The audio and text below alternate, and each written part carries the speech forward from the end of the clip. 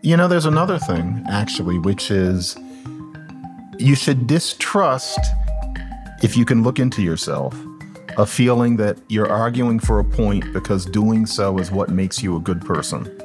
You should strive to get away from the belly and stick with the head.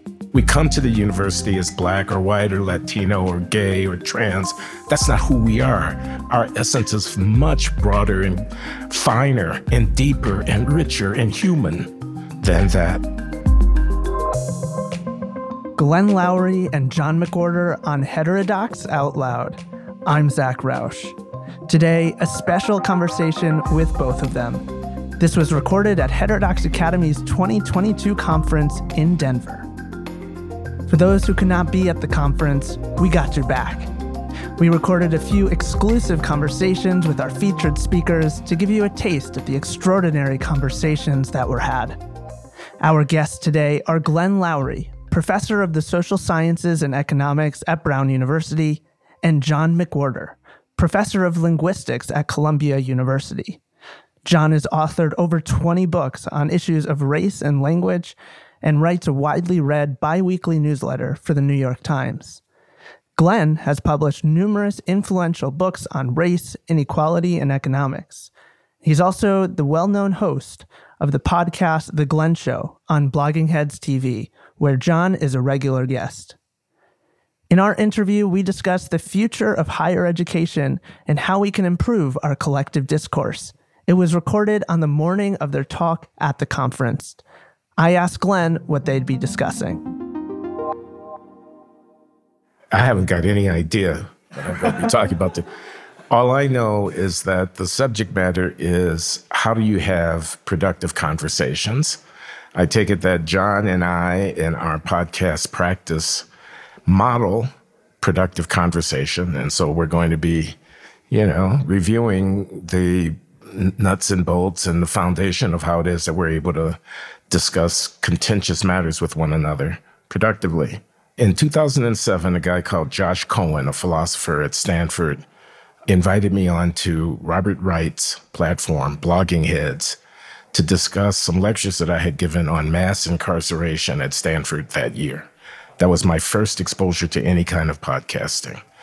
I came on. I had a couple of conversations with Josh. They were well received. Bob Wright invited me to be a regular contributor to his platform, hosting a variety of people of my choosing. And John was one of those people. This is 2007, at the height of the Democratic Party primary contest, which Barack Obama ultimately won.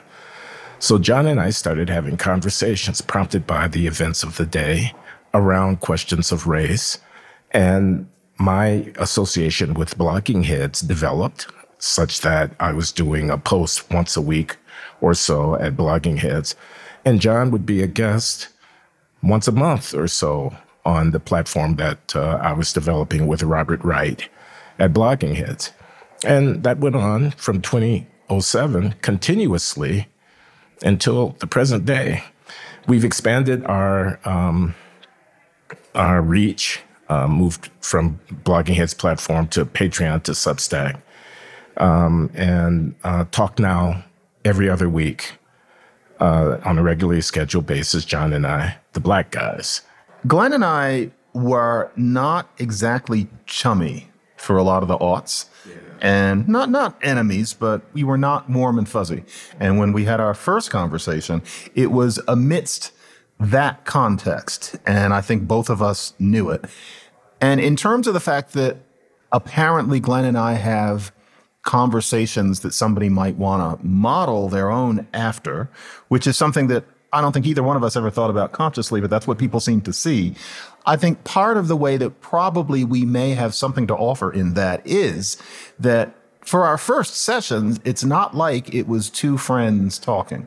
We were coming from different places, and yet neither one of us were angry. It didn't get ugly. And so, for example, to take an instructive contrast, and this has nothing to do with settling scores, during that same era, I had a Blogging Heads exchange with Ta-Nehisi Coates. And this is before he was as famous as he would become. But Ta-Nehisi Coates and I have very different views on things. And the way it ended was a little bit unpleasant. And I would have to say that I was the person who initiated that, not him. But that was the way that you don't do it. You don't let the feelings get into the discussion. Glenn and I have never had that. There is an equipoise that many people could master where you could learn to converse about things that touch you in your gut. And do you consider yourselves friends? Oh, Yes. yeah. Yes. Where do you think your strongest disagreements are between the both of you? Moralism, the morality of these issues, we seem to really hit a wall on that, in that there's a part of you, Glenn, who is appalled at the way certain people behave, both rioters and, say, Nicole Hannah-Jones. Whereas there's a part of me that is annoyed, but is always trying to think, are they capable of thinking out of their box? How angry can we be at them? We have an issue there. Yeah, the way John once put it was, Omar makes me mad, but Omar makes him sad. Now, Omar is one of these characters that John has invented. This is part of his modus operandi. Avatars, right. You know, he creates these names for people, these types, these stereotypes or prototypes. And we kind of know who he's talking about. And Omar is a ruffian and ghetto-bound miscreant, messes up, commits crimes, doesn't take care of his kids, is standing on top of a car saying, burn this bitch down, and things of this kind. This is Omar. And I'm mad as hell at Omar. He pisses me off. And he makes John sad. And John wants to understand the Omars of the world. I do, because I think Omar is a very parochial figure. I think Omar it's the only language he ever knew. I mean, I have a recoil in terms of Omar if I were standing there watching him climbing up on the car. Omar's not my friend, but I look at him and I think, how could he know otherwise? And maybe in that I'm being too forgiving. Maybe change doesn't happen when you think that way. Because what I'm doing is basically falling for the whole root causes bit, which has created so much harm. But I honestly think that a little bit of it is a way of avoiding the anger, which I'm afraid could also get in the way of constructive policy. I feel sorry for Omar somehow. He calls it moralism, and I would call it judgment. I mean, yes, there is a certain right and wrong motivation to the anger that I have toward the bad acting ghetto dweller. But I'm going to argue that we need to set and give voice to standards of judgment about what is right and wrong way of living. And I'm not afraid to say that this is the right way to live, and, call it moralism if you will. I'm not apologizing for that. Another thing actually that we ran up against, it's not as relevant now, but I was in love with Obama before he got in. I was really caught up in that romance. You refused to be. You were for Hillary. You thought she seemed like she would be the better president. And, in that you were probably right. But you weren't caught up in that idea of, we're going to have the first Black American president in the White House. That was very logical of you. I could not summon logic to that extent. See, it's generous of him to admit that I was right and he was wrong about something. I think that Well, I can 15 he years was right later. and I was wrong about Donald Trump. Not that I was ever a Trump supporter, but I was saying, man, lighten up on Trump. The people elected him president. If you don't like him, vote him out of office. The Trump derangement syndrome is unbecoming of you. And Trump's an idiot. Trump's a, whatever. He's And dumb. I'm saying you're I showing said. contempt for the 40 or 45% of your fellow countrymen who support Trump. Those are the people that you need to be having an argument, et cetera, et cetera. So ultimately, when Trump tried to seize the presidency after having lost an election, I had to admit I was wrong about Trump. Why do we need to have conversations between people who disagree with each other, even if you don't change each other's minds? The soul of being an educated or enlightened person is to have come to realize that life and the world around us are complex, that they don't lend themselves to easy answers. My mother once said, when I asked her when I was about 10, why do people go to college? Because even at that age, I could tell unless they were techies, they weren't coming out with any skill, or, they didn't seem to know the state capitals any better than anybody else. And I was saying, why are they in college? And she said, what you come out with in college is a sense that the answer to interesting things is not, well, all I know is, and a snap of the fingers. And she's right about that. And what that means is that anything that's interesting is subject to different views about which there will be discussions where you learn about what the different views are. If you can't do that, you're not an enlightened person. And I think there's a tacit sense that you can be an enlightened person, but when it comes to race issues in particular, suddenly everything is very easy and no one else is to be listened to. No, it's the same with race, despite the injustice of Black history. And so, to be able to have a civil discussion, even about polarizing issues, is part of seeing further and having learned what the world is like. Many people who can't do that think that they're the enlightened ones and that they have a higher wisdom, but actually they are the blind man looking at the elephant. Their lens isn't wide enough. That's what I think. Yeah, I think that's right. I think they're epistemic. How do you know something? Well, by honing the precision, the depth of your own argument, which is what you do in response to someone who has a different point of view. That's what the back and forth is about. You think this, I think that, I think you're wrong. Here's why I think you're wrong. No. Actually, this is the reason that you're wrong. And that give and take and back and forth allows one to have a greater, deeper command of one's own position. But the other reason I think it's fundamentally important that we talk across the line is the health of our democratic order. We have to be able to deliberate about matters peacefully. The alternative to civil argument ultimately is violence. No, I don't think we want to go down that road. Okay, let's switch to the academy. In higher ed, what are the conversations that are not happening and that you think need to happen more often? Well, I would say the purpose of the university as an institution to foster research and a search for truth and the development of the intellectual depth of the students, and not a political platform for this or that enthusiasm where the university has to stand on the right side of history. So what is the university about ultimately? That's the way I would put it. Yeah, or the tacit sense that the university is the university when it comes to physics or, teaching French irregular verbs, but that when it comes to the tenets of early 21st century leftist social justice orthodoxy, there's only one thing to be taught, and that there's no discussion to be had. The idea that the university is supposed to stand for that is extremely narrow and parochial. It won't look good in the future. And that needs to be questioned, although it's difficult because it's getting to the point where everybody who runs the show is steeped in that tacit sense of what it is to teach. But it isn't, and we need to go back to the original idea. So how do we do it? How do we have better conversations? Where do we start on an individual level? I'd offer a couple of things. One is listen to your interlocutor. Listen. Don't be so much in a hurry to try to get your point across that you don't hear what's being said to you from the other side. That's a skill that one can develop. It requires patience and a certain amount of discipline. Listen. Actually, John taught me a lot about that because he and I had a minor falling out over the fact that I interrupted him in the midst of it. I had developed this habit of cutting him off.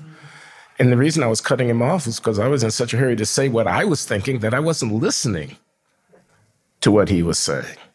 So that's one thing. There's another thing, actually, which is you should distrust, if you can look into yourself, a feeling that you're arguing for a point because doing so is what makes you a good person. You should strive to get away from the belly and stick with the head. You should be able to see that just saying, are you in favor of racism? Isn't that racism? How does that battle racism? That's so very vague. That sort of reasoning, and would also apply with sexism or any number of other isms, that will only make sense to you if what you're trying to do is validate your sense of being a good person, as opposed to operating on the level of logic. The whole social justice argument is based on a notion that feelings are key and definitive when it comes to engaging in certain issues. And nobody said that that's true. And frankly, if you think about it, it isn't. There is never a justification for thinking you use logic except with a certain range of topics where suddenly feelings are logic. No, not even when you're talking about racism. And so that's something that people should avoid. Are you arguing in order to show God or the social justice gods that you're a good person? Or are you making a point? And I think most people are capable of understanding that if it's put that way to them. But it's very easy to go down a rabbit hole and forget. Let me add something to that, because I think this is really important. Avoid ad hominem argument. Okay, it's about the issue, not about the person. So the temptation to, oh, you're the kind of person who thinks that, to try to refute based upon a character assassination. How could you possibly think that? Is no way to cultivate civil discourse. The other thing I would say is try to put the other guy's argument in your own words. Restate his argument. What did he actually say? Glenn is very good at that. Yeah. Not to believe it, but just to understand it. Which gives you a sense that a person can be a reasonable human being and have that view. Exactly. As opposed to demonizing other people, which is so easy to do, but it's primitive. And not to be repetitious, but I think there's a sense that when it comes to social justice issues, that primitive instinct is the proper one. You dehumanize the other side because there's evil in the world. But no, that makes no more sense there than it does when you're 5 years old and you think of the whole world that way. Life is not a Maurice Sendak book. And that's something that it's very easy to fall into when you're thinking more about what makes you a good person than what makes you a rational person. So yeah, that demonizing has to go. So before we go, I have one more question for you both. Our conference theme this year is how do we restore trust in particularly higher education? What do you think about that? Well, I understand this session this morning, the brunch session, is university presidents talking about leadership in the academy. And I think that's where the buck stops at the end of the day. I think it stops in the front office. I think that we are dependent on administrative leadership for making a stand. I mean, for embracing the Chicago principles, for example, about free inquiry and open discourse and whatnot, for insisting that the discussion of difficult and sensitive issues be balanced in the context of the university, not one-sided, for avoiding the temptation to wave banners, which is often what I find university administrators doing, these letters expressing our values in the wake of whatever the particular crisis might be, if it's a George Floyd crisis, or if it's a Ukraine crisis, or if it's a COVID crisis, giving voice to a particular way of looking at a difficult set of questions, which are arguable, but in effect, taking one side of that discussion and then putting the institution's weight behind the one side of that discussion. I think that's a practice that a university administrator should avoid.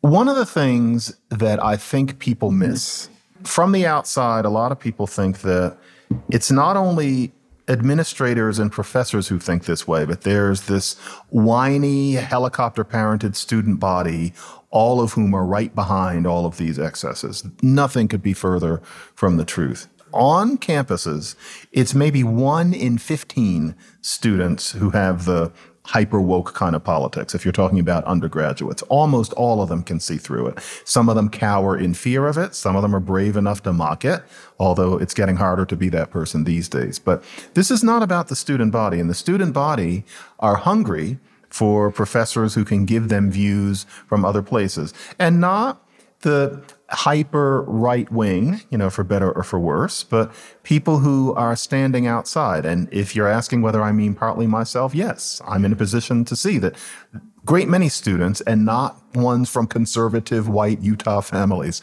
are interested in hearing something different. And so it's not that the students are impervious to the truth. They see the problem among the faculty too. That always gives me hope. I don't worry about the kids. I worry about the grown-ups. Diversity, equity, and inclusion. Oh, Lord. Okay? That's a plague. And we could have an argument about that. I think it's a disaster. I think the institutionalization of the diversity, equity, and inclusion imperatives threaten the integrity of the enterprise. I'm prepared to defend that position. Title IX, way out of control in terms of due process and the way in which these kinds of incidents are handled by universities. The Roland Fryer case at Harvard, I give a case, we could give 100 cases. There's stuff that has to be fought over, I want to say. This is where John Haidt and I don't think see the world quite the same way. I don't want to just talk about process, keep things open, let's have diversity of viewpoints. I want to talk about some of the substantive judgments that I think are wrong-headed and need to be rebutted on their own terms. And I think the DEI stuff is a disaster. I think it lowers standards. I think it reifies identity, which we should be trying to rise above. We come to the university as Black or white or Latino or gay or trans. That's not who we are. Our essence is much broader and finer and deeper and richer and human than that. The university sells its students short and betrays its own mission if it gets mired in this identitarian, small-minded, narrow way of looking at their charges, our students.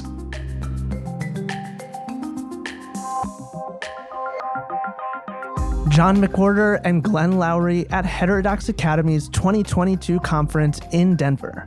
Keep your eyes peeled for full conference event footage on our YouTube channel at youtube.com/heterodoxacademy. Thanks to Davies Content for producing this podcast, and to Kara Boyer on our communications team. I'm Zach Roush. Until next time.